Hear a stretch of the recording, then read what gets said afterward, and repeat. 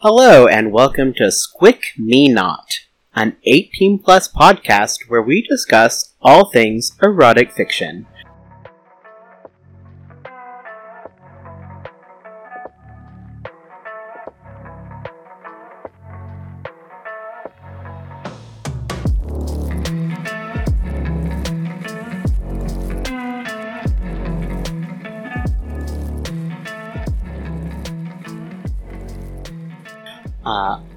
I'm one of your hosts, Squid.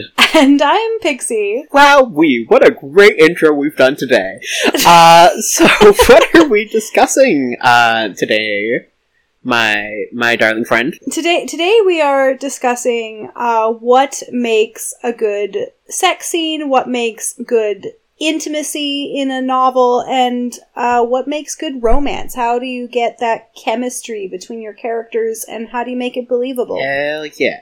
And, I mean, this is coming off of us reading Need, where neither one of us really felt much in the way of chemistry for our two main love interests, so, yeah. Yeah, we both felt that Need was very bad at this, which, might be why this topic for this episode is apt. Quite apt, I would agree, yes. So where do we want to launch into this? Yeah, that's a really good question. Well, okay. Here's my question for you then. What is it when you are reading a piece of either erotic fiction or romance, or even a genre piece, where you see two characters and you're like, oh, yes, I need them to be together? We should preface this whole episode by saying this is all quite subjective. Oh yeah, this is entirely our opinions on this. Yeah. There will be people who'll be like, that's a load of horse shit, get out of my face. Yeah, this is not like... And that's fine, that's valid. Yeah, also, like, this is not a judgment call on anyone and their personal taste. This is just us. Yes. So, if you like something different, good that's for totally you. Cool. But to answer your question, I am extremely kinky. And really the thing that tends to do it for me in fiction isn't necessarily what, like, most people are looking for out of, like, a romance or something, because I gravitate very strongly to power exchange. And that doesn't necessarily mean a power imbalance, although it can, but any kind of situation where two characters are in kind of a very interesting power dynamic tends to really be something that emotionally invests me. Oh, yeah, I mean, same. We both have very similar tastes in fiction. Mm-hmm. It's why we enjoy writing together. And I agree with you. A lot of my appeal when it comes to seeing two characters together is the dynamics between them, and yeah, definitely the power balance between two characters. And I would say that my desire for that can be different depending on whether I want something more romantic or something more steamy. Yeah, definitely. Yeah, because, I mean, I do love a huge power imbalance, as I think we've established at this point. Yeah, but that said, like, it is possible, obviously, to do, like, a very vanilla, fluffy romance, and to either that well and believably, or not well and not believably. Yeah, well, and I mean, there's also different types of power imbalance, too, right? Mm-hmm. So you can have the power imbalance of, like, someone literally has more power than you, whether that's politically or socially, physically. You can also have, someone having a power imbalance of, like, that person is just way taller and bigger and physically stronger than you. But, like, safe, sane, and consensual, just... Sometimes you like someone who can, bench press you, and that's valid. That's so valid, honestly. So valid. Yeah, and I mean, there's something to be said for that kind of, like, opposites attracting sort of thing going on. But in terms of, like, how to do your dynamic well, whatever dynamic you have, whether that's a kinky one or a vanilla one. I think that one of the most important aspects is knowing what the characters find appealing about the other character. Yes. Like, what is it that is drawing them to each other? Yeah, I will say for myself, I don't really relate to characters who their entire draw to someone else is purely physical. No, I don't relate to those characters either. I don't find that believable, but as we've also established, we're both, like, kinda on the ace spectrum. Mm-hmm. But I just, like, for me, I find it much more interesting to have two characters who are drawn to each other because of things like their sense of humor, or because of their intelligence, or their creativity, or the way they cry during sad commercials. Like, that to me is much more compelling in a story, or even in erotica, really, than just, well, he had, nice hair and white teeth, and, like, he has a penis, I have a vagina, so, like, what more is there to discuss? Yeah, and I mean, like, there's a lot of erotica and romance that is written that is very, physically based, and those ones I do find a little bit more boring, because I can't really relate. And I find that, and listen, probably a majority of people on this planet do experience that kind of physical attraction, so I'm not even saying that it can't be done well. Yeah. Like, okay, this is a me problem. I'm 100%. Situationally attracted. But at the same time, I think it's also true that realistically, people are attracted to more things than just a physical. And so if you're just writing a down and dirty porno, like, fine, whatever. But if you want... Yeah, I mean, that's when you get into he had a big cock, and he had big pecs, and he could throw me over his shoulder like a sack of potatoes. Yeah, okay, yeah, great. Yeah, like, if you're writing romance... there's gotta be something else there. Give me a little something. Just, like, a hint of a personality. Yeah. Something. Like, something other than nice hair, please. I'm begging you on my knees. I want to get to know the characters. And I think this is also why, for me, erotica works better than porno writing. Because erotica, especially, like, more romantic erotica, tends to be more emotionally driven. At least the ones I like. No, I agree. And, I mean, I sort of think of, like, the things I like to write myself. Mm-hmm. Like, yeah, I have absolutely written stuff where it is just, like, 4,000 words down and dirty, like, we're here for the freaky shit. Yeah. There's nothing wrong with that. No, absolutely not. But, like, if I'm writing a long-form piece, a full-ass novel, I am hoping that people, on some level, can believe sort of the motivations of my characters wanting to be together. Yeah. Well, and I feel even your stuff, when you are just writing something real down and dirty, just some plot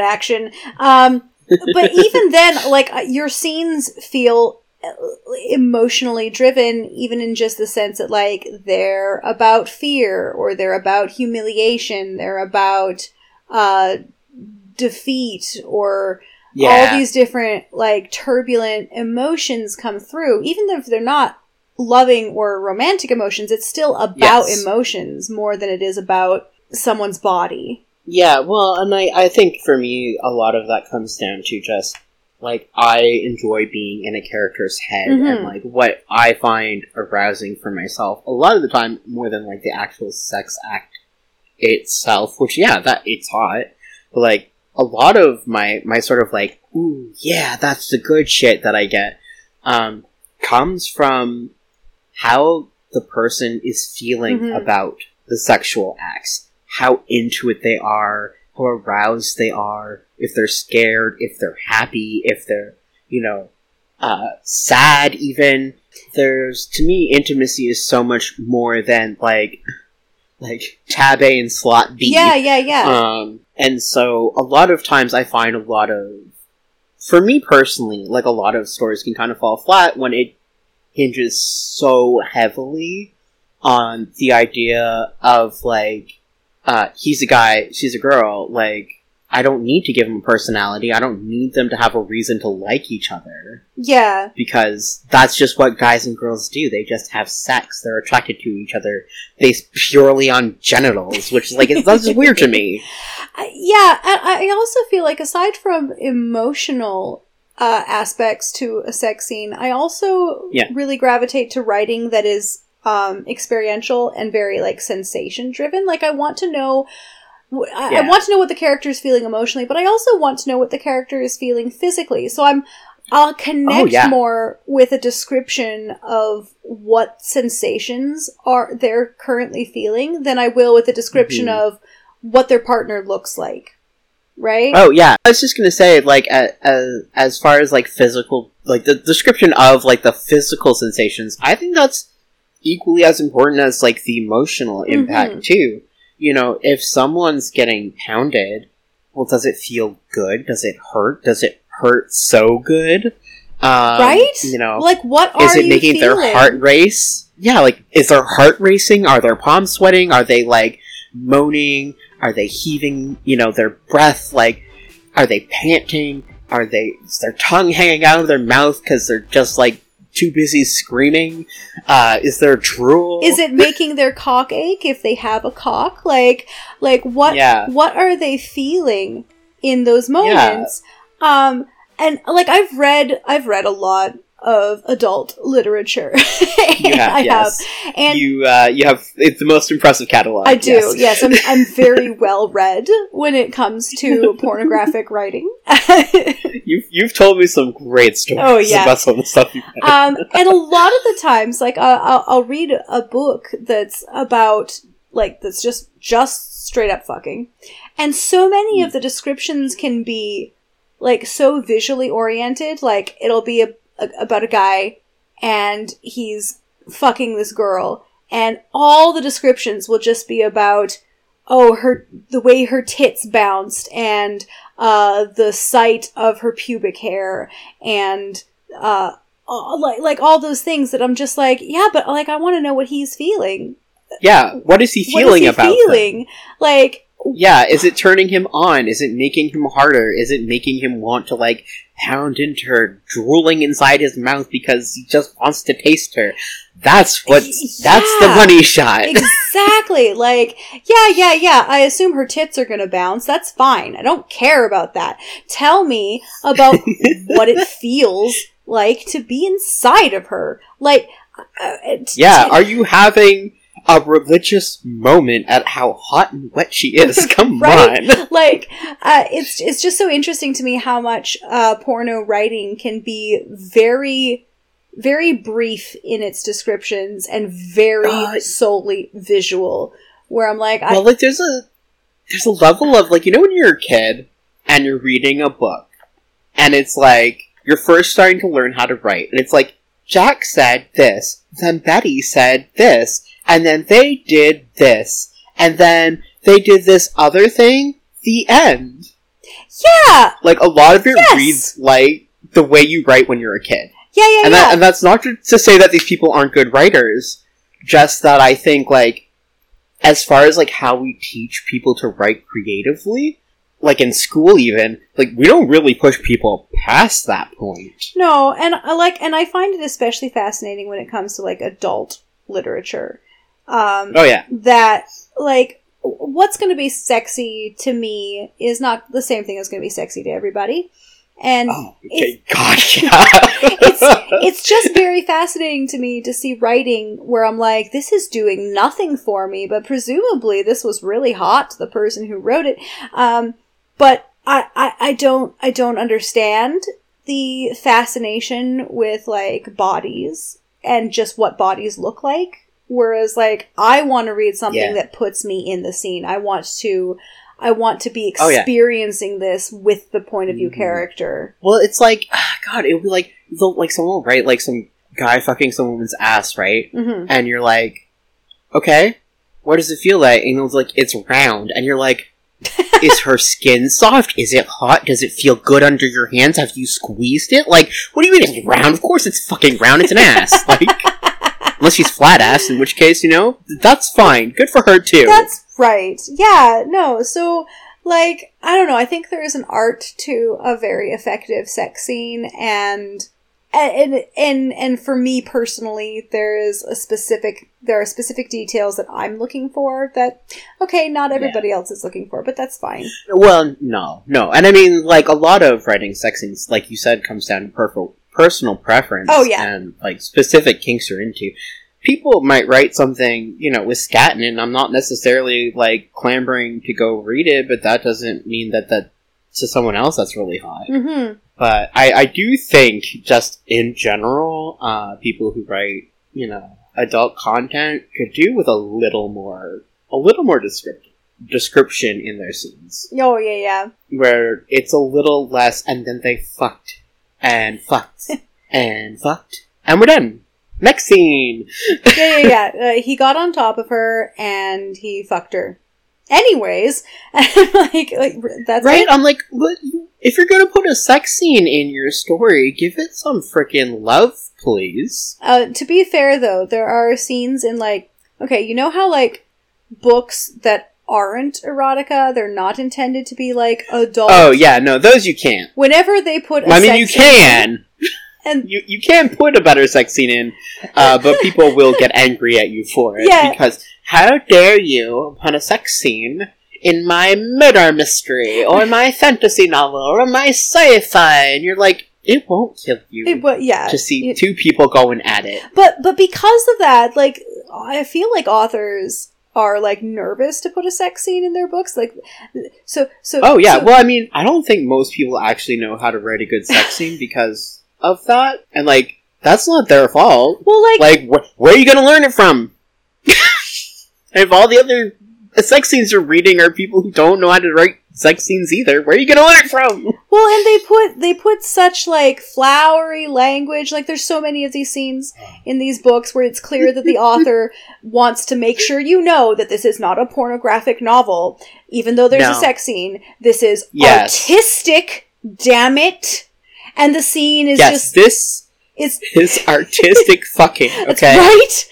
And the scene is something like, and then, as I held her in my arms and I entered her, my mind expanded throughout the cosmos, and I was a child again in my mother's womb, and then it brought me through, and it's like... and it's so far removed from what's happening that you're just like, are we having the sex scene right now, or have you been, like, teleported out of this scene into a different book? I saw the birth and death of the universe, and suddenly all was still. Meanwhile, that girl in the book is just like, oh my god, is he done yet? He's been staring at the ceiling for 15, like, minutes. He came 5 hours ago. Like, oh my god, is he trying? Yeah, he keeps singing praise God, and I don't really know what that's about, but it's kind of freaking me out a little bit. Like, it's just pussy. I think I might have hooked up with a religious zealot. and he has found religion. It's your pussy. Yeah, congratulations. God was you all along. Oh my gosh. Yeah, so it is possible to go in the direction where you're, like, trying to get too emotional and too, like, esoteric. A little too esoteric. Yeah. And, like, all of this is symbolic of the fact that we just went to Bone Town. Yeah. Metaphors within metaphors to make sure that you don't actually know that they had sex, but you know that they had sex. Well, I remember reading scenes like that when I was a kid and being totally confused. Had no idea what I just read. Right, because you're just like, what is happening? One second they're on top of each other, and the next second he's, like, ascending into heaven for some reason. And then it's a scene change. His body? Yeah. Yeah, and then we move on. It's the next day. Yeah, and then we move on. And I'm like, I have no idea what just happened there. No. I mean, I guess I prefer that still to, like, the Fade to Black. I guess, like, they kissed. and they leaned into each other, and they were on top of each other in the bed. And then it's a new chapter, and we're somewhere else. I don't mind that so much. I think that can work, depending on the type of book. I mean, I think that stuff is better for, like, teen lit. Yeah. But, like, a sex scene in a YA novel, but your publisher's like, hey, you can't have a sex scene in a YA novel. These are teenagers? Yeah. This is for teenagers, and we're gonna get our offices burnt down by angry mothers, so please take that out. Yeah, but you can sure put a shit ton of violence in that teen lit. I mean, if you want to have someone fucking decapitated and, like, watch their brain spill out of their skull, that's fine. But if you have two teenagers kiss on screen, I guess, for lack of a better word, on paper, and they hold hands, and then they want to do the nasty, no, absolutely not. having like child soldiers or having kids commit atrocities and commit murders, that's fine. Kids know that isn't real, but sex? Absolutely not. They might think that sex is normal and healthy, and we can't have that now, can we? All this to say, the Animorphs should have fucked. They should have been allowed to say fuck. Yes, they should have. Let the Animorph kids swear. Please. They have been through enough. They should be allowed to say the F word. Just say it. Also, I would say that is also true for the entirety of the Forbidden Game series. Let these children swear. Yeah, absolutely. These kids should be allowed to say if you're gonna whatever they want. PTSD, I think they should be allowed to say fuck at least once. Yes. Yes, absolutely. Or at least damn it, or shit, or something. My goodness. Yeah. Julian rolls up and he just calls Jenny a bitch. Julian rolls up and he's just like, these goddamn fucking asshole boys get in my fucking way of getting some pussy. Could you imagine? I can't imagine Julian talking like that. No! You never would, but the idea is really funny. It is very, very, very funny. Yeah. Oh, yeah. Mm-hmm. Sorry, I have, like, the giggles now from saying that. It's fine. We're fine. No, yeah. But, yeah, no, I think, I think a lot of times, people sort of either don't know how to approach a sex scene, and they get kind of like, oh, fuck, what do I do with this? And the answer is, calm down, think about what you would like someone to do to you. And if you're someone who doesn't like being touched, then, like, man, maybe you don't have to write a sex scene if you don't want to. Oh, you can fade to black. Like, that's okay. Yeah, You don't have to write one if you don't want to. Yeah, there's a lot of discourse on the internet right now about how many sex scenes are in media, how much sex scenes should be in media, and honestly, at the end of the day, I'm like, if you're writing a story, do what you want. If you want to put a sex scene in it, do 100%. it. If you don't want to put a sex scene in it, don't. Follow your bliss. Yeah, whatever makes you happy, really. Yeah. We're here on a podcast talking about what makes us happy, but if that's not what makes you happy, you don't have to listen to what we're suggesting. Do what makes you happy. Listen, if you like a good journey through the cosmos, metaphorical purple prose sex scene, fucking write it, whatever. Yeah, just, please, for the love of God, stop saying things like man-meat. Yeah. Or his log. Or her, like, love tunnel. Flower dripping with honey or nectar. Oh, nectar and honey are the worst. I hate that. I mean, if it does it for you, I'm really happy for you. I just intensely hate it so much. I'm like, use the words. Just use the words. It won't kill you. Yeah. I promise it won't kill you. I do, honestly, like, just, like, pick your favorite slang term and stick with that. Like, my preferred term for a penis is cock.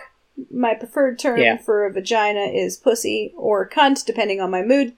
I don't really... Yeah, depending on the character. I don't really deviate much from those. That's it. No, and I'm sure there are some people who would read our stuff and be absolutely irritated to hell and back about that. Oh yeah, because everybody's got their preferred words that they're like, oh no, I can't believe they're using cock when dick is clearly superior. Fine.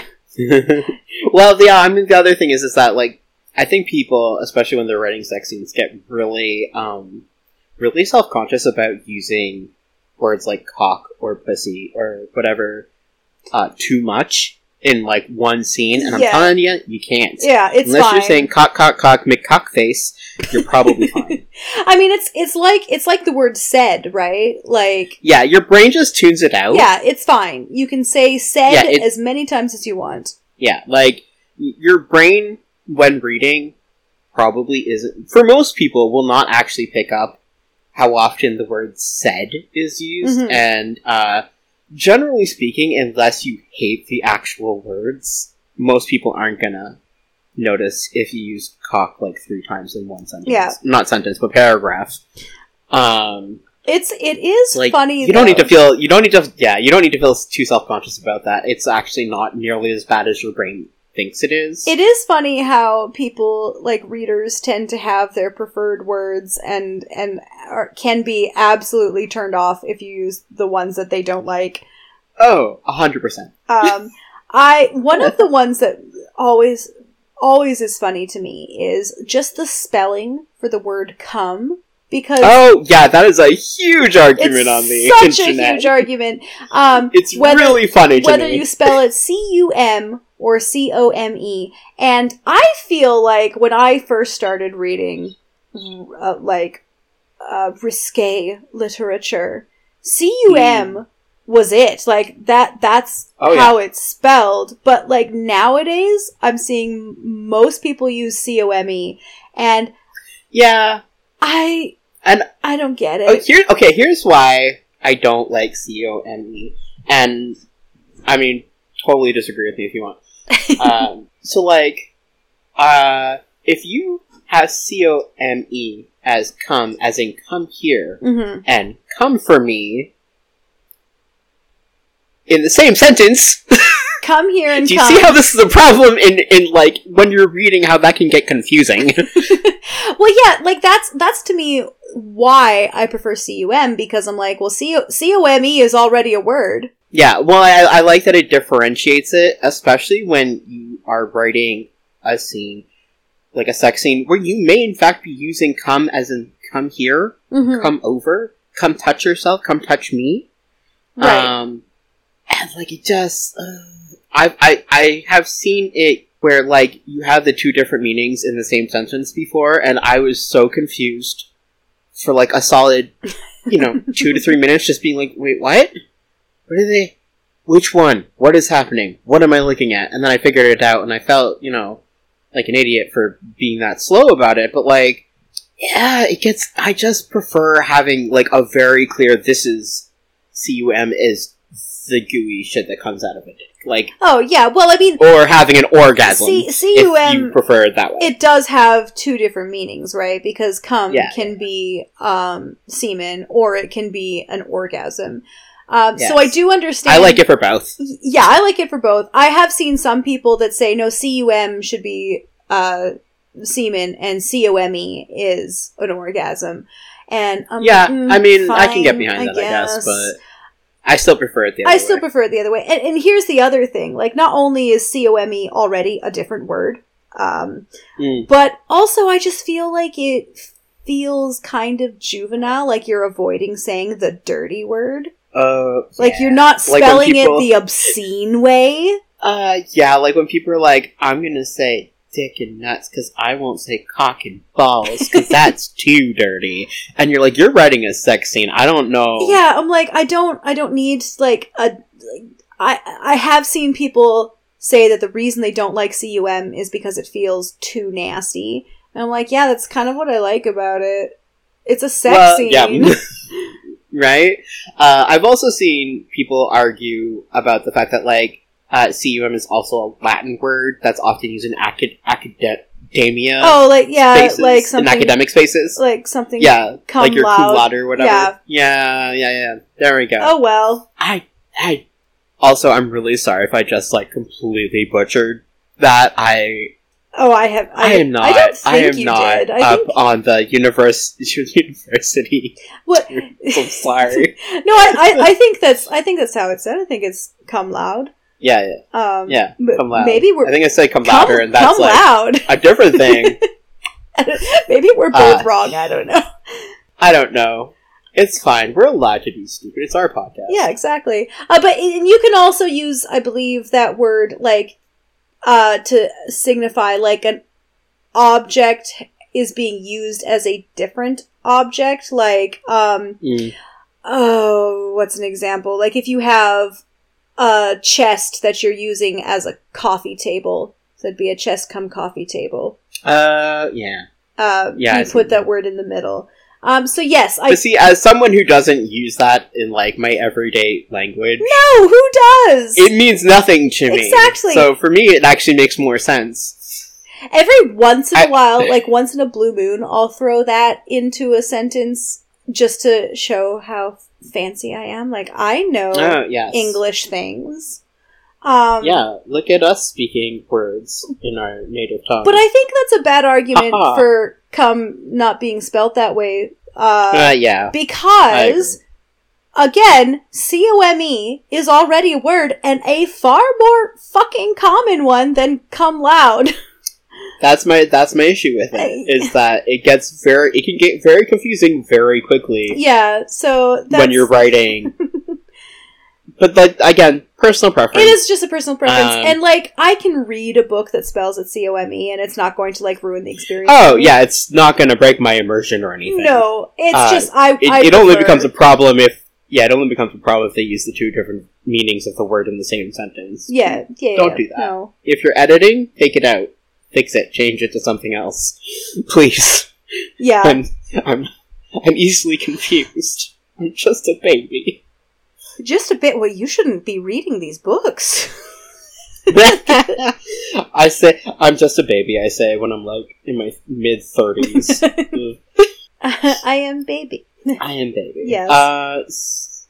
Okay, so, like, that's sort of very, windingly addressed what makes good chemistry. Yeah, so how do you extrapolate that into, like, a romance, or maybe not a romance, depending on how hard you like your fiction, maybe something different, but, like, a relationship that is believable? Yeah, I mean, I think that's the thing, right, is how do you make a relationship that is believable?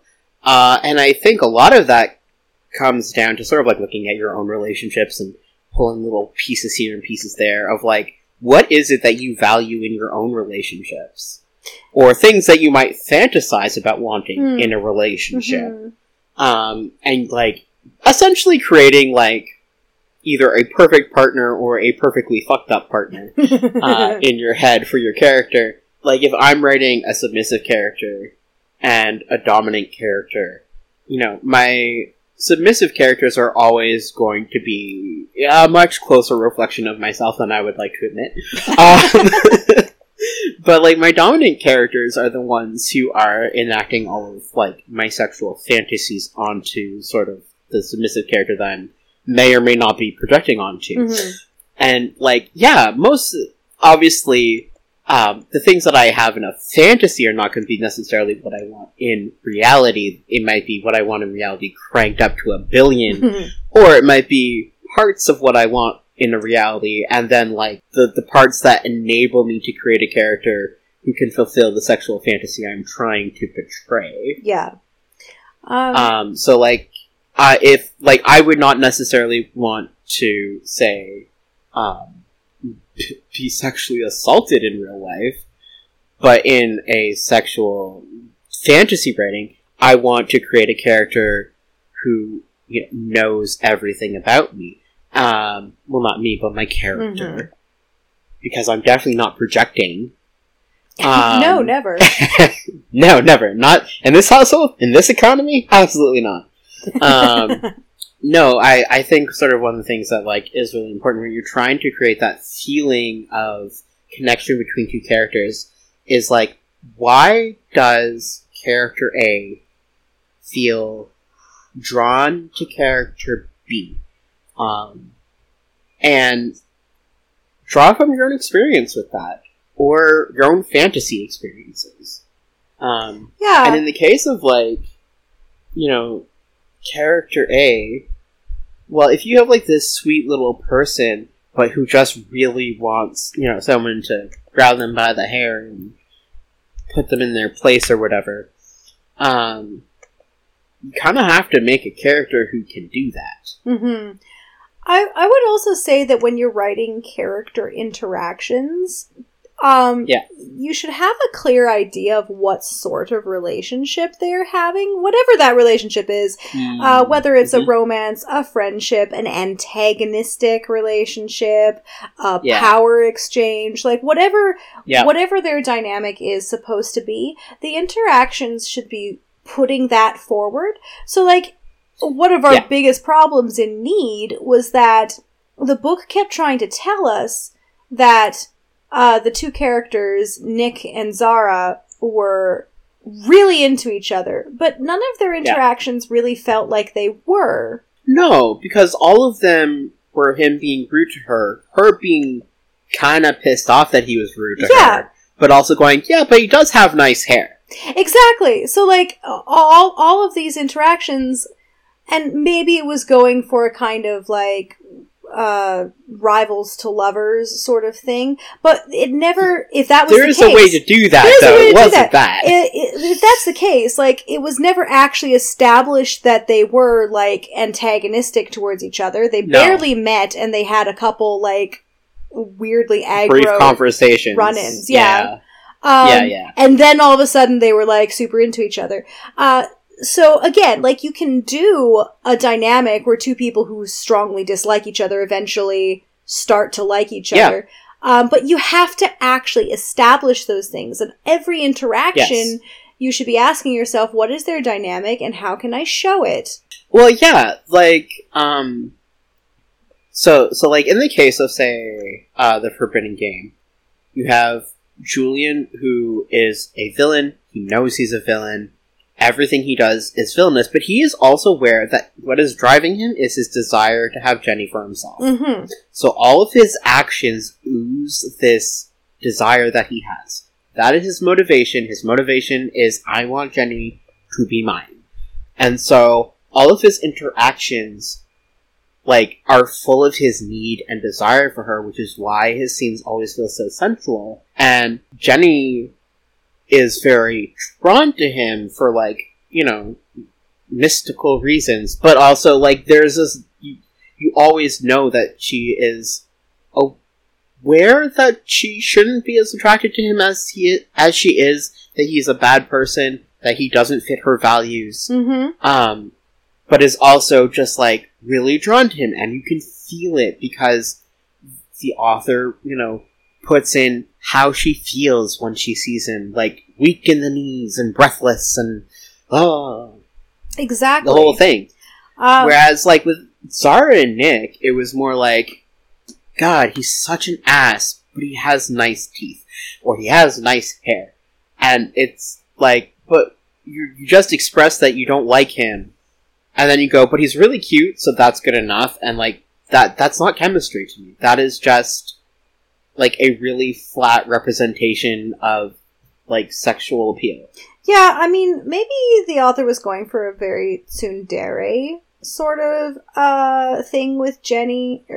No, not Jenny. Zara.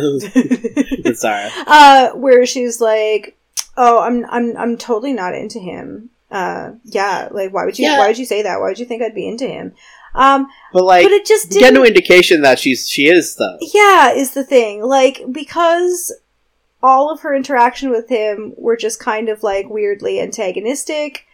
Yeah. But it also never actually established any good reason for them to be antagonistic towards each other. No. And it also didn't establish, like, there weren't a lot of scenes where, like, Zara's like, oh god, like, he's just, like, other than being like, oh, he has such a dreamy smile, or he has such perfect hair, but, like, you never really get the sense that she's just, like, I don't know, like, that she knows him on any level at all, other than he's the guy who's always a jerk to me and attractive. And, like, I think that's sort of why it falls so flat, because that's not really generally, not necessarily true for everyone, but, like, generally, that's not really how people work. Yeah. You know what it kind of reminds me of? And this is going to be a little bit of a tangent, so bear with me. But, okay, so if anybody has followed the MCU movies, I know it's getting harder to do now because there are so fucking many of them. Oh, God, yeah, I gave up years ago. Yeah, but if you were following the MCU movies up until Civil War, here was my biggest gripe with Civil War. And I actually think Civil War is a good movie. But yes. It is giving a payoff to something that they never actually established. So yeah, one of the that's what it is. Right? So okay. If you haven't seen Civil War, basically, the whole crux of the movie is that Iron Man and Captain America are fighting. They're mad at each other for, plot reasons. Doesn't matter. Point is, they have a falling out, and that's, like, the big emotional drive of it, is the fact that these two people who were partners and friends are now having a falling out. Except, the problem is, we never, in the MCU, up to that point, ever saw them being friends or working together on a regular basis. Yep. The Avengers were never a solid, established team. So them having a falling out didn't actually fucking matter. Yeah, well, because here's the thing. In the comics, it was very different. They had a long, because the comics have been around for a very long time, a long history of being, like, really close friends who respected each other. Exactly. So when they had a falling out, like, in the comics, it was devastating. Yeah, whereas in the MCU, it was just like, oh, they barely formed the Avengers, like, last month, and now two of them are having a falling out. Like, we never saw them. We never had a whole movie where they were actually fucking working together. Where, like, they're palling around and going on adventures and, like, clearly, like, love and respect each other as friends, because all the movies leading up to that, they were kind of just antagonistic towards each other. Yeah, exactly. So you're like, well, wouldn't they just be like, oh, well, we had a falling out, and we're just gonna go our separate fucking ways? Yeah, so who cares? But the movie wants us to see this as this big emotional deal, that these two people who were once, like, close like brothers are now fighting. And I just didn't feel that way, because they hadn't actually established that in the MCU. And I feel like, having that story was premature. Like, it needed some movies where they were actually a team before they dismantled the team, right? I would say probably, I mean, I could be wrong, but I feel like there are probably a lot of people who would agree with that. Yeah, so, and that's coming around back to the chemistry of a fictional relationship. You have to actually establish what you can't just tell the audience, oh, these people are into each other. Like, you have to actually show them being into each other. Just like... Yeah. And that's the problem. That's the problem. She never showed it. Like, the author never really put it on, like, never really kind of gave a very convincing moment of, like, why Zara would feel so attracted to him that didn't go beyond, like, really superficial things. Mm-hmm. And I often feel that way about a lot of erotica and romance, where I'm like, I'm just not believing this relationship, because you didn't actually show them being into each other, except for just like, I can't stop looking at how big her tits are. And I'm like, okay, cool, I guess. And what of it? Yeah. And again, like, this may just be because of, like, our own sexual orientation, but yeah, I mean, it's sort of the same problem. Anyone who either really loves the Hallmark Christmas movies, or has a relative who really loves the Hallmark Christmas movies, which, they have like 1 billion of them every year, right? Oh yeah. Some of them, the actors have great chemistry, the writing's really good, for what it is. But, like, it's a believable romance. And other ones, like, there's just nothing. Mm-hmm. Because the entire premise is centered around, like, of course they're attracted to each other. It's a guy and a girl. Like, why wouldn't they be? And if you want to have really good chemistry in your book, or your movie, or your comic, or whatever, that's not enough. No. Like, you can't just base it on well, like, men and women are attracted to each other, so of course they're attracted to each other. Like, do you walk out of your house and you see, like, a man or a woman and instantly go, like, oh yes, I find every man attractive, or I find every woman attractive? No. Or maybe you do. Maybe. And you know what? Good for you. But, like, I think most people have preferences. They have, you know, things that they find more attractive than other things. You know, there are people who want someone taller than them or shorter than them. They might want someone with big breasts or small breasts who might prefer brown hair over blonde hair. Why are your characters not having those same thoughts and feelings and opinions as a real person? If you want your characters to feel real, they need to be a person. You need to write them like they're a person. Yeah. You know, I think I have read one book that really did sell me on physical attraction. And it was a father-daughter incest novel. Oh, I have not read that, but I think I know who that is by. Not the one you're thinking of, I think. Although that one... Oh, it's not the one I'm thinking of. No, that one was quite good, too. The one you're thinking of is probably Her Fire by Nameen Stone, which is also very good.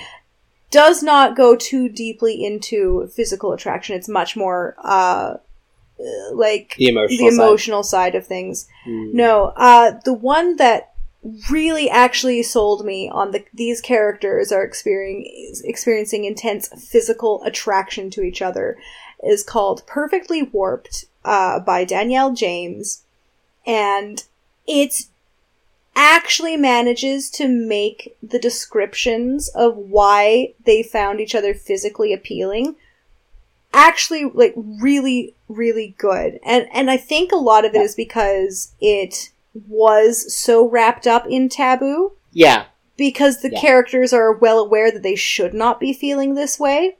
And so, again, it's very emotionally driven, but then because it is very physically driven, it gets all kind of mixed up and warped. And I shout out to Danielle James because that is some of the steamiest writing I've ever read. Obviously, content warnings out the wazoo, but... Oh, yeah. When we put this episode up, we'll have to put one of those ourselves. Oh, yes. But yeah, like, there are obviously ways that you can write physical attraction that still works, but it's most people harder. don't, though. It's harder. Yeah.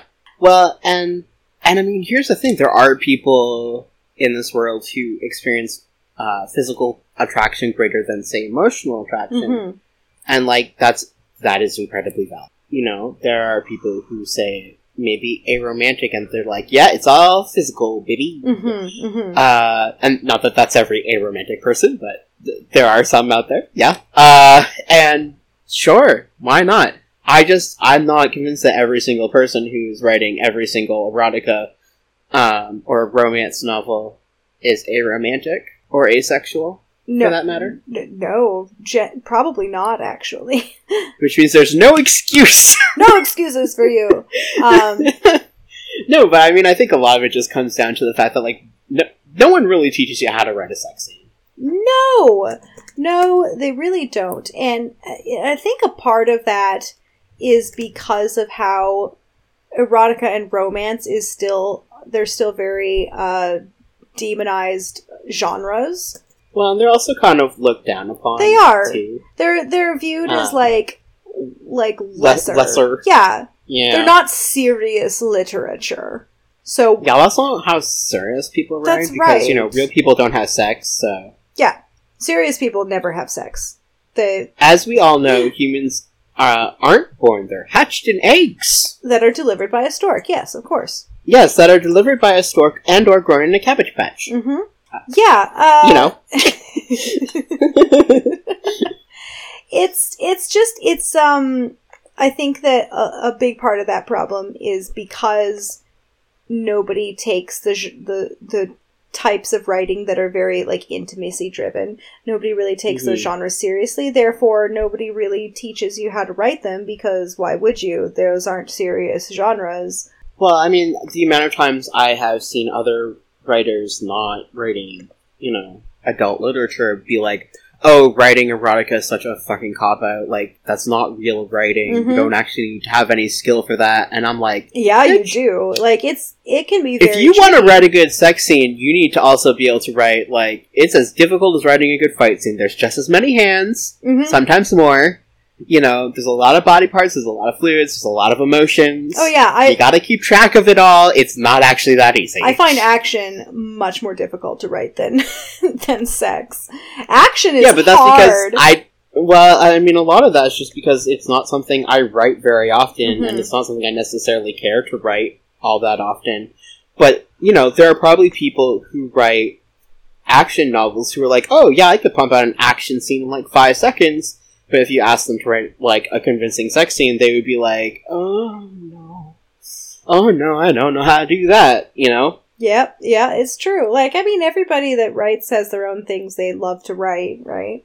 I mean, that's true of any kind of art. And I mean, I think you're right, though. I think a part of the problem is that people go, oh, anyone can write a sex scene, and then they don't actually learn how to do it. Yeah. Because anyone can do it, and you don't actually need skill or, an understanding of intimacy. Exactly. Like, you just have to write, dick goes in hole. Yeah. Thinker goes in hole. That's all you need. Problem solved. Now it's hot. Yeah. It's hot now because you see a thing went in a hole, it's hot. It's sexy. By default. It's sexy because we said all the sex words, right? Yeah. We said some dirty words. There was a scene in which, people had orgasms, therefore it was sexy. It does endlessly fascinate me that for some people, all you need is the idea of sex happening and it's already super hot.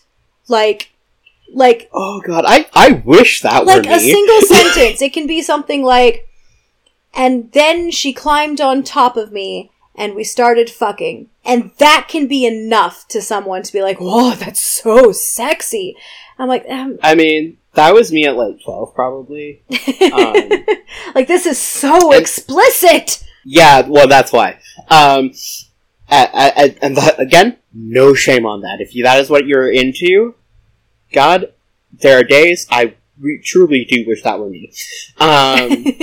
Because the amount of effort I have to put into my fantasies is a little absurd sometimes. But no, like, for some people, it really is that simple of, like, her tits are bouncing, and then you're just like, that was enough for me, and I'm... Bouncing titties! It's not enough for me. It's never gonna be enough for me. No. Even just the act of just plain, straightforward, no bells or whistles sex is just so uninteresting to me. Yeah. But that is 100% just because I'm really kinky. Really ace and really kinky. Yeah, really ace, super kinky. It's not my fault. Well, it's interesting to me because I think of some of the more niche kinds of, like, erotic fiction. I think of things like vore or transformation porn. And they end up being so creative and so very much in those moments and about the emotions being felt and the fear and the sensations. And they kind of have to be because they're not real things that you can do in reality. Yeah. They're genres that are typically written so very interestingly that I'm like, I don't even know that I would necessarily say I have a vore fetish myself, but I have read and written some really hot vore content because it's just interesting to play with concepts that are so far removed from reality that you have to really dig into all these other interesting things. Oh yeah, like, honestly, I'm kind of on the page of, like, the weirder the more interesting the better it is. Yeah, for me. And, like, the interesting thing is that, like, I would say that while vore would not be, like, a main fetish, I wouldn't say it isn't. Yeah, that's fair. One on my list. That's fair. It's one of those things where I'm like, if I see it in something, I'm not complaining. I may not, like, very often be like, I want some damn vore in my life. And for those who don't know what vore is... Oh, yes, we should explain. maybe we should define that for the folks who are not in the know. Vore can be a lot of things, but it's mostly sort of the idea of being consumed. Like being swallowed whole. Yeah, being swallowed whole. Whether that's by, like, a giant person, or a slime, or, like, a monster. And, like, it can be a lot of different things. You know, some vore ends with, like, that person dying, or becoming a part of the body that swallowed them, or being digested. There's all sorts of fun things. And you might be like, why? Why, though? And the answer is, I don't know, but it's interesting, isn't it? Yeah, right? Like, there's so many different, like, flavors and ways that people create vore content, and it just, all of it fascinates me, because it's just so strange, and that's what kind of makes it hot. Yeah, there's a lot of things where I'm like, this is very bizarre. And I like it because of it. I like it because it's so bizarre. I did read a vore... I've read a couple vore novels, but it's called Infinite Prey by Kara Lang. And basically, this girl and her friends are, like, transported to this fantasy realm where there's all sorts of monsters and giants and all sorts of things that want to swallow people whole. And she discovers that she has this, like, supernatural ability to survive being swallowed whole. So she gets swallowed, and then she, like, materializes outside, like, respawns. Essentially. Oh, hell yeah. Honestly, good for her. Yeah, good for her. So, along her adventures, as they're all trying to find a way to get back home again, she obviously gets swallowed alive various times throughout the course of the book. Yes. The book, explores a lot of different types of vore. Like, it's got your typical, like, a giant picked me up and swallowed me. It's got, attacked by a slime monster. It's got, like, a horror sequence where she's being, absorbed into a creature. Like, all sorts of different types of vore in here. And yeah, that's just fun. Yeah, it is just fun. And I found it a very engaging read just because it was so strange and so interesting, and it had some sex scenes in it, but honestly, the sex scenes were barely described, and it was the vore scenes that were hot. Which is just so interesting to me that you can have a book that has two types of content and the actual... Well, I mean, that reminds me of your book with the Guro scene in it. Oh, yeah. And everyone's like, this is not a sex scene, this is a torture scene. And we were both like, this scene is so hot. Oh my god, he's having his body cut open and he's awake. And you're just like... Yeah, this is the hot scene. What are you talking about? Everyone else is just like, what the fuck is wrong with you? And you're just like, look, don't look at me, actually, don't.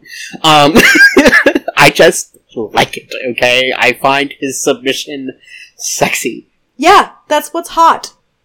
I mean, and that's a great example of, like, having scenes that have an emotional and a sensational drive to them, rather than a visual one. So, and then we've talked about this book of yours before, which is Rise of the Masters. Yes. And before on the podcast, I believe. And yeah, I think we have. Yeah. And so, like, one of the things that I found really interesting while reading it was just the fact that, like, you have these, like, really beautiful, sensual, like, lesbian, sort of lesbian sex scenes, and it's just, like, very loving, very adoring, and I'm like, oh, this is so nice. What a loving, healthy relationship. And then you have, like, the scenes, like, every single scene, basically, with Persephone in it, where he's getting, like, his ass handed to him, and he's getting, like, tortured, and I'm just like, but this makes my brain, like, light up like a fucking Christmas. Oh, yeah. And like, I structure them that way on purpose to kind of, like, explore contrast. Yeah. And, like, they're supposed to be very, like, visceral. They're supposed to make you feel a lot of feelings. So much, like, erotic writing doesn't make me feel anything. Yeah. And I like the feelings. I love the feelings, is the thing. Mm-hmm. I want to feel feelings. They do not have to be, like, happy feelings. Oh, they no. could be, like, fear feelings or, like, repulsion. Oh, yeah. But I just want them there. to feel something. Yeah. Oh, God. I don't know. I feel like we've veered so off track at various points in this. But that's fine. No, yeah, that's okay. We're allowed. Yeah. And I mean, I guess sort of like... Because, like, I never want to really give writing advice necessarily. I know I, like, teasingly gave some earlier. About not using certain words. But honestly, do what you want. And I think... yeah. I think there's, like, too much writing advice in the world. And I think a lot of it just comes down to just keep writing. Just write what you want to write. Not what's getting... if you want to make money, yes, you gotta write things that will sell, obviously. But, like, every once in a while, just fucking go off and write whatever crazy idea. And yeah, I mean, my best writing advice, especially when it comes to writing sex, is... chase your horny. And if your horny is like, I love seeing tits bounce, and that's what does it for me, so that's what I'm gonna write, then that's cool. It's not what makes a hot sex scene to me. Like we said at the beginning, this is very subjective. If you're gonna write the titty bouncing scene, go all in on it, you know? Yeah, don't just be like, oh, sure. And her tits jiggled. Like, make it like 5 pages waxing poetically on how beautiful and perfect her bouncing titties are. Like, pour your heart and soul into the bouncing titties. Oh, it'll make for a better story, I promise you. I read the most amazing post on Twitter the other day, and it was the most amazing art advice. Yes. I'm gonna have to just, like, paraphrase it, because I do not still have this post anywhere that I can find it. Oh, like, you can find anything on Twitter anymore. Well, but essentially it was this person relating the story about when they were in high school doing an art class, and how they said that a girl in their class was really just starting to get into mixed media art, and she was really into using, like, things like rhinestones and peacock feathers in her paintings. Yes. And, like, pasting them in there. And the first one that she made, she wanted to just, like, introduce these elements just a little bit, you know, just kind of subtly put a few in there. And her teacher looked at the piece and said, and this is like, this blew my mind and it is so good, and said, I don't like what you're doing. However, you clearly do. Like, I don't like the rhinestones and the peacock feathers, but you clearly like them. So here is my advice to you. I only dislike this piece. I want you to make me fucking hate it. Like, yes. Go all in. Yeah. If you're gonna do it, like, just really, really, if something that you're making is not for someone, make it really not for someone. Yes. Right? Like, go big or go home, essentially. And I was like, yes, that's exactly correct. Yeah. So, yeah, write your titty bouncing piece. That's fine. I don't have to like it, because like, not everything's going to be for me, and that's okay. No. But, like, if you're going to do it, fucking do it. You know? Fucking do it. Fucking do it. Make me hate it. And, like, we see this a lot with aspiring writers who are really sort of struggling to find their footing on trying to write their pieces. A lot of the times I've been in various different Discords and things, and I see this so often. And I mean, it's a little frustrating, but, like, not exactly frustrating. You know what I mean? It's more that I feel frustrated on their behalf that they're getting so stuck. And I think a lot of what people get stuck on is, like, I need to make this thing. And they get too caught up in their head about it. Yes. And sometimes, yes, absolutely. Yeah, sometimes you just gotta, like, take a step back and then let yourself be completely unhinged. Yeah, that's right. Yeah. Just go all in. Yeah. And no matter what you make, it's gonna be art. Well, exactly. I mean, bad art is still art, so just fucking do it. Yeah, and here's the thing, the only way you're gonna get better is by doing it a lot. So make lots of bad art, and eventually one day you're gonna wake up and you're gonna be like, you know what? This art I made today, it's kinda good, actually. Dude, sucking at something is the first step towards being sorta good at something. Yeah, And then you'll be like, how long have I been making good art for? And you'll look back and it'll be like, oh shit. It's been a while, actually. Yeah. And that's how you get better. We were actually discussing today about the current piece we're working on together. About how, like, is it just me or is this hotter than usual? Oh boy. Boy. And I mean, I think, I sort of think about, like, where we started from 3 years ago when we started writing together back in 2020. And to, like, where we are now, our stories are, like, 2 or 3 or sometimes 4 times as long. Lord help us. We've lost our minds, it's fine. But, like, the characters are more nuanced, the scenes are more intense, the emotions are higher, the stakes are higher in all of our books, and the reason, and, like, I still look back on, like, the first story we wrote together, which was Breaking Undertow, and I still love it. And I also know that if we were to write that now, we could do an even better job. And that's what you want. You want to look back, if you're sitting looking at your computer, like, 10 years from now being like, I'm gonna write me another story, and you're looking back on what you wrote 10 years earlier, and you don't think you could do it better, you're not growing. Yeah, exactly. Looking back on old stuff and being like, this could have been better, means that you've come a ways. Yes, so and you should be growing. The goal is to grow. The goal is not perfection. The goal is to grow.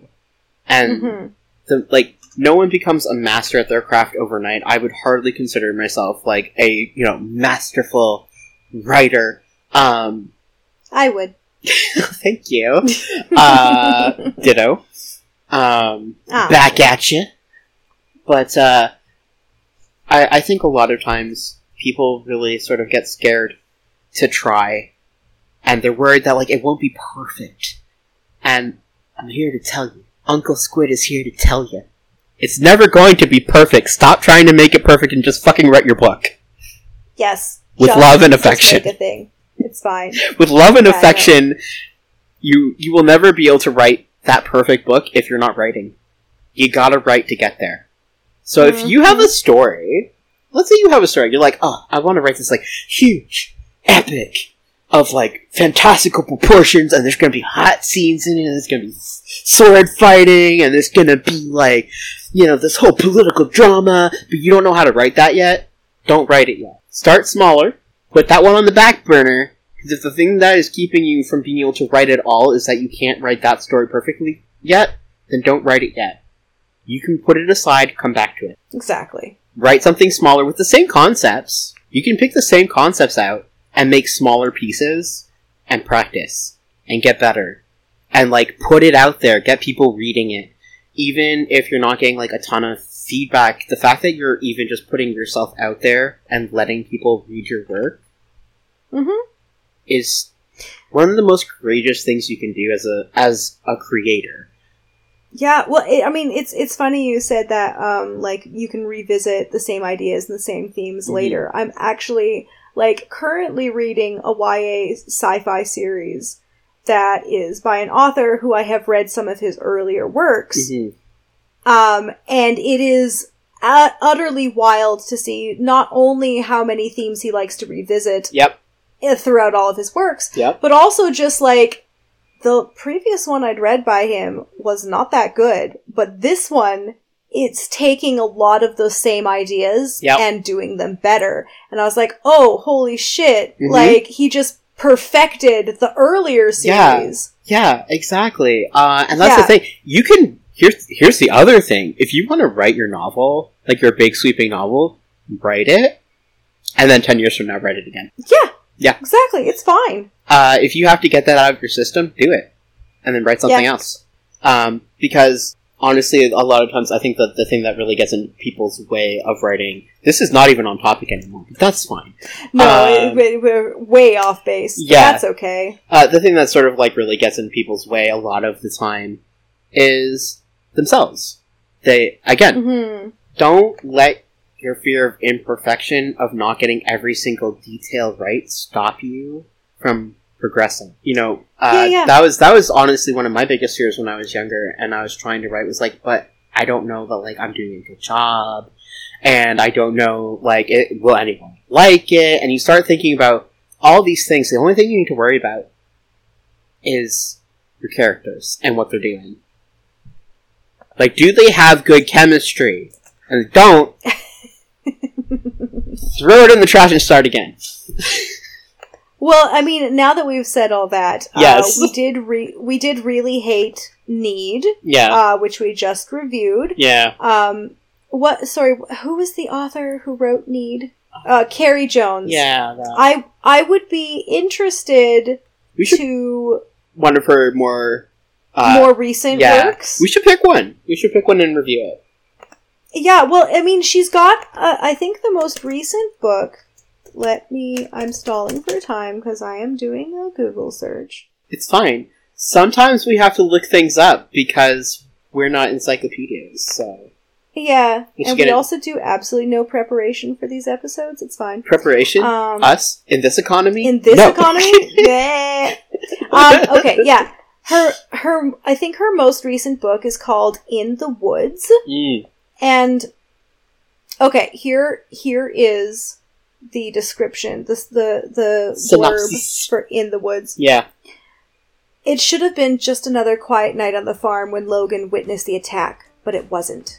Something is in the woods. Something unexplainable. Something deadly. Hundreds of miles away, Crystal's plans for summer in Manhattan are abruptly upended when her dad reads tabloid coverage of some kind of grisly incident in Oklahoma. When they arrive to investigate, they find a witness. A surprisingly good-looking farm boy. As townsfolk start disappearing and the attacks get ever closer, Logan and Crystal will have to find out the truth about whatever's hiding in the woods before they become targets themselves. Ooh, and I ask you, how much of that sounds like Need? Yeah, it is kind of the same story, huh? Also, it sounds very much like, once again, she is clearly going over some similar themes. Yeah, I mean, we do it, so. Retreading the same ground, which is fine. Yeah. And what I mean is, In the Woods could be like a vast improvement on Need. Need could be like a first draft to In the Woods, and that is okay. Yeah, well, and that's the thing. You gotta start somewhere. Exactly. You gotta start somewhere, and I would be interested to see if that book is better. Although her main female character is being kind of rude. There are plenty of cute farm boys in this world. Hush your face. Yeah, a surprisingly cute farm boy. Is it because he's in Who the country? Who would have thought a farm boy could be cute? Is it because he's a country bumpkin? Country bumpkins can be cute. I'm just remembering how judgy Zara was about people wearing boots. In the snow. In the snow. Oh, I can't believe that guy is wearing boots. Winter boots? When it's like minus bajillion outside and there's like 3 feet of snow? Ew. Ew.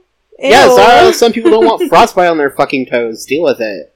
Yeah. Anyways. Yeah, I would be fascinated to know if Carrie Jones, presumably she's grown as a writer since writing Need was a long time ago. So yeah, I would think so. I would hope so. Mm-hmm. We should definitely, we should pick that one up and see how we feel about it. Yeah, we could do that. But first we have some actual adult content books to cover. Yeah, we do. Up next, we are putting aside the YA to do some real adult books with monster fucking in them. I'm very stoked about it.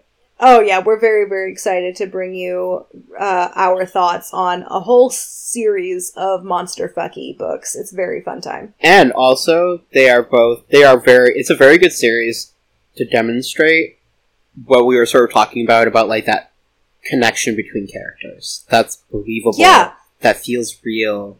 It feels natural. Yeah, it feels natural and organic, and like kind of the way that people actually work. But I mean, obviously in like a fantastical way because monster fucking.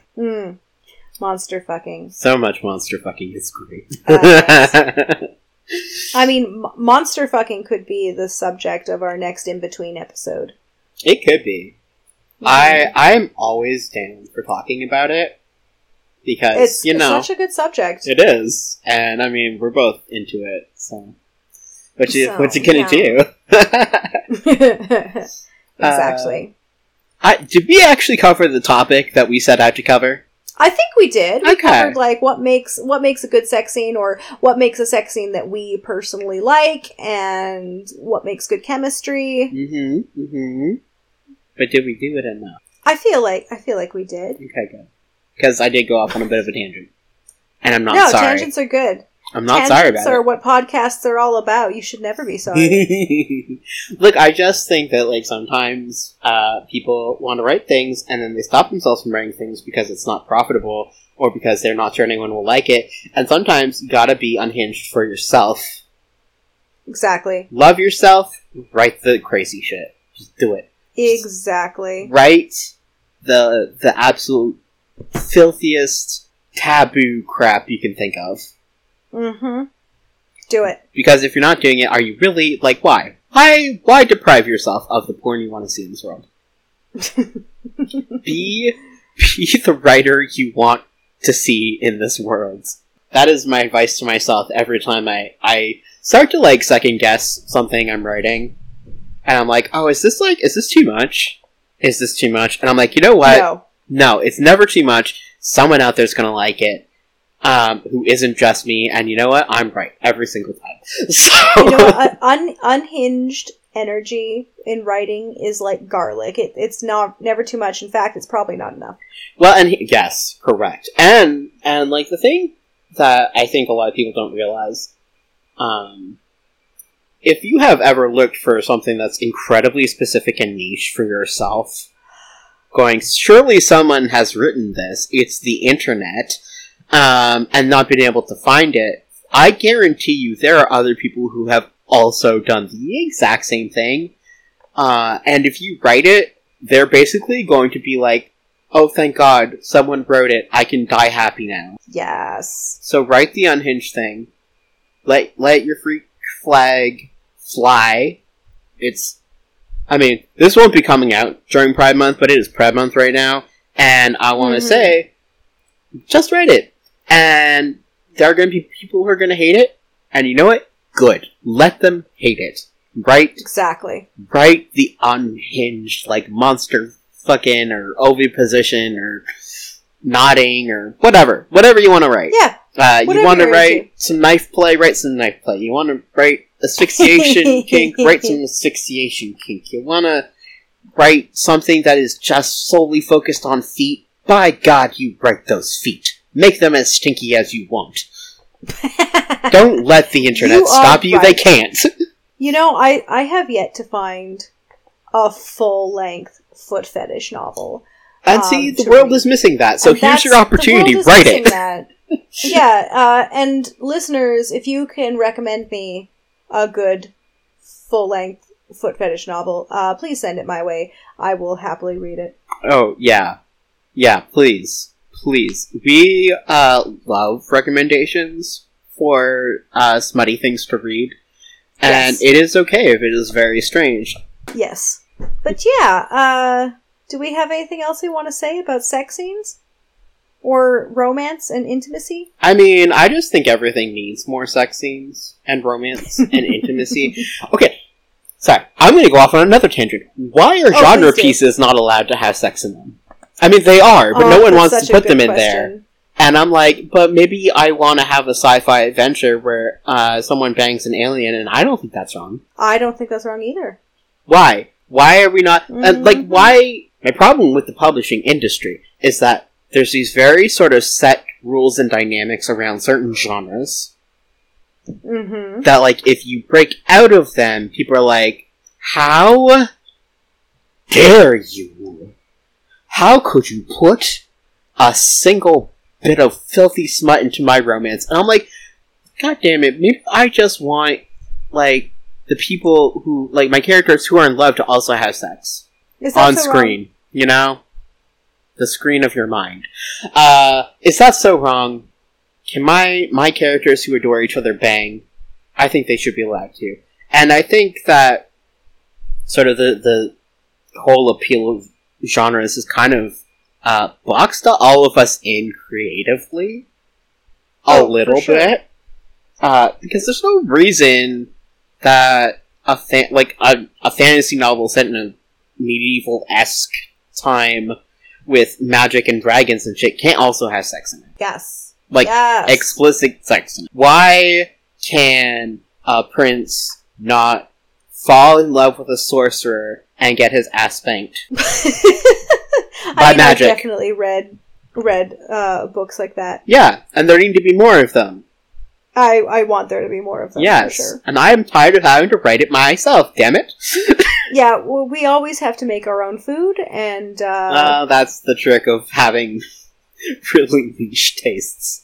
You're always making your own goddamn food. More like really good taste. Well, yeah, we do have really good taste. Yeah, no, sorry. I know that's like a little bit of a tangent right at the end there, but like, it just sort of occurred to me that that's okay. A lot of what keeps sort of sex out of every single book is that we have these very strict, like, boxes of what is a romance novel. Like, again, not to harp on, like, Hallmark movies, but, like, they all have the same formula. I could write one right now. Like, girl from big city goes to the countryside for job or to visit family, meets boy from country, is all like, oh, he's kind of cute, but, you know, it's the country. He shows her the real meaning of life by taking her out into the wilderness or some shit, and she learns the true meaning of Christmas, and they all fall in love, but oh, wait, they have to have a falling out, because you always have to have a falling out where someone, like, overhears a conversation, misunderstands, doesn't communicate like a goddamn adult, because we don't do that here. And then, you know, leaves and he gets her back or she returns and then they're like, oh, I should have never left and oh, I just want to stay here with you, blah, blah, blah, blah, blah. The end. All of the movies are like that. All of them. Yeah, romance novels, especially, like, if you're reading anything from, like, the big publishers, like, Harlequin or Mills and Boon. They got a formula. They tend to follow the formula. Yeah, exactly. And that's fine. I know a lot of readers really want that. They find that quite comforting because they know what they're going to expect from the book. Personally, I want to be surprised by a book. I don't want the same thing every time. I want it. I am always looking for a book that is going to make me go, oh, I've never read something like that before. Well, and it's getting harder and harder, but, you know. Yeah, well, I mean... I've read a lot of books. Yeah. There's nothing wrong with, like, having something formulaic, but the problem is that, like, the romance genre relies very heavily on that because of the bigger publishers, and it makes it really hard for, like, independent writers to sort of get a foot in the door, or to gain any, like, traction.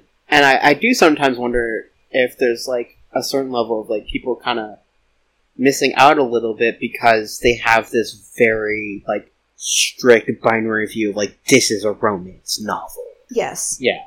Well, I mean, I know that there's definitely, like, restrictions, not even just from the publishers, but also from what the readers are looking for. I know that every once in a while... Yeah, I mean, it comes down to what sells, right?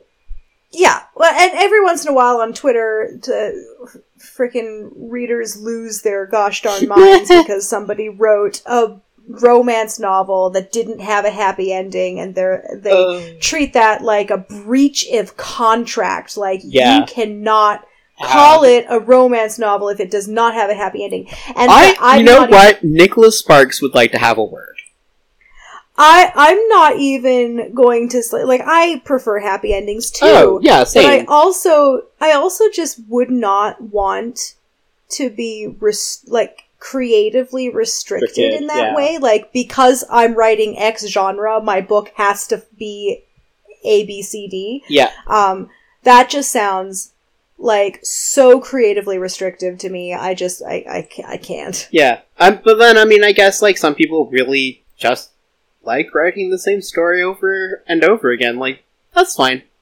Which is also fine. That's fine. No, I have no beef with romance. Nah. I just, not always in the mood to, I just wish... or something, that formula. Yeah, I just wish that, like, genres, just in general, would kind of expand their horizons a little bit. Or, if we could just get rid of them altogether. Genre anarchy! Yeah, genre anarchy! Well, because, like, the problem is, and this is a problem that we constantly have, which is, like, where do our books fit in? Because, yes, there are a lot of erotic scenes, but there's also romance, there's horror in some of them, there's action and adventure, there's political intrigue, there's, space travel, or aliens, or, big buff furry dragons. men. Dragons, romantic cannibalism. So it's sort of like, well, none of that fits into, like, a neat little a specific box. Genre. Yeah. It's hard. Yeah, and I wonder sometimes if, like, that's kind of what stops people from being more exploratory in their writing, is because they're like, but, like, that won't sell because I can't fit it into a nice, neat little box with a bow on top. And the truth is, it might not sell because you can't fit it into a neat little box. And if that's what you're worried about, then sure, read all the tutorials about, like, follow up on the trends, make sure you know the formulas of the expectations of your genre, blah, blah, blah, blah, blah, blah, blah. That's fine. That is not what I am interested in doing myself. It does not spark joy. No. And I am here entirely for joy. Yes, I write entirely for joy. And I mean, the thing is, I think when you're writing something that really speaks to you, it comes through in your writing a lot more than when you're trying to follow a formula. It does. And that doesn't mean that people who follow a formula can't write really beautiful, masterful pieces. It just, I think it often can be very limiting on how far you're willing to push yourself to create a masterpiece. And I mean, not everyone wants to create a masterpiece. Some people are just like, I like to write, and I like making money. And that's valid. That's an incredibly valid way to make a living and to write stories. However, if you're no shade. Yeah, no shade on that. Like, however, if you're like us, and you want to make something that just sort of is being torn from your soul, whether you want it to be or not, and you're slapping it on paper and you're like, someone's gonna like it, don't be afraid to do that. Don't be afraid to just let yourself be yourself, because not everyone is made for writing for genre-specific rule sets. And I don't think there's really necessarily anything wrong with not being published under a traditional publisher, especially since they don't actually do all that much for you anymore as a writer. They sure don't. Yeah, it used to be a lot more involved, but... A shit ton of the stuff I read is all, like, indie and self-pub. So, yeah, I'm very, very pro independent authors over here. Yeah, well, I mean, we are independent authors, so... Well, exactly. Yes, but, like, I also do read a lot of independent authors. So. Yeah, and I think you get... you don't always get the most polished books, however, you do get really interesting ideas. Oh, yeah. I've read a lot of not very well done books, and, like... Yep. I still find value in reading, like, bad books, because, like we've said earlier in this very episode, bad art is still art, and there is still value in that. Yeah, well, and honestly, one of the best ways to how to improve your own writing is to read writing you don't actually enjoy. Yes. Whether it's well written or not. When we read Need, we came up with, like, 3 to 5 different plots that we were like, we could jump off of that idea and do that, right? Yeah, well, and, like, in the case of writing chemistry with characters, especially, if you are reading a book and you're like, man, these characters have no chemistry, study that. Why don't they have chemistry? What is it about, Nick and Zara that made us go, yeah, they don't have any freaking chemistry.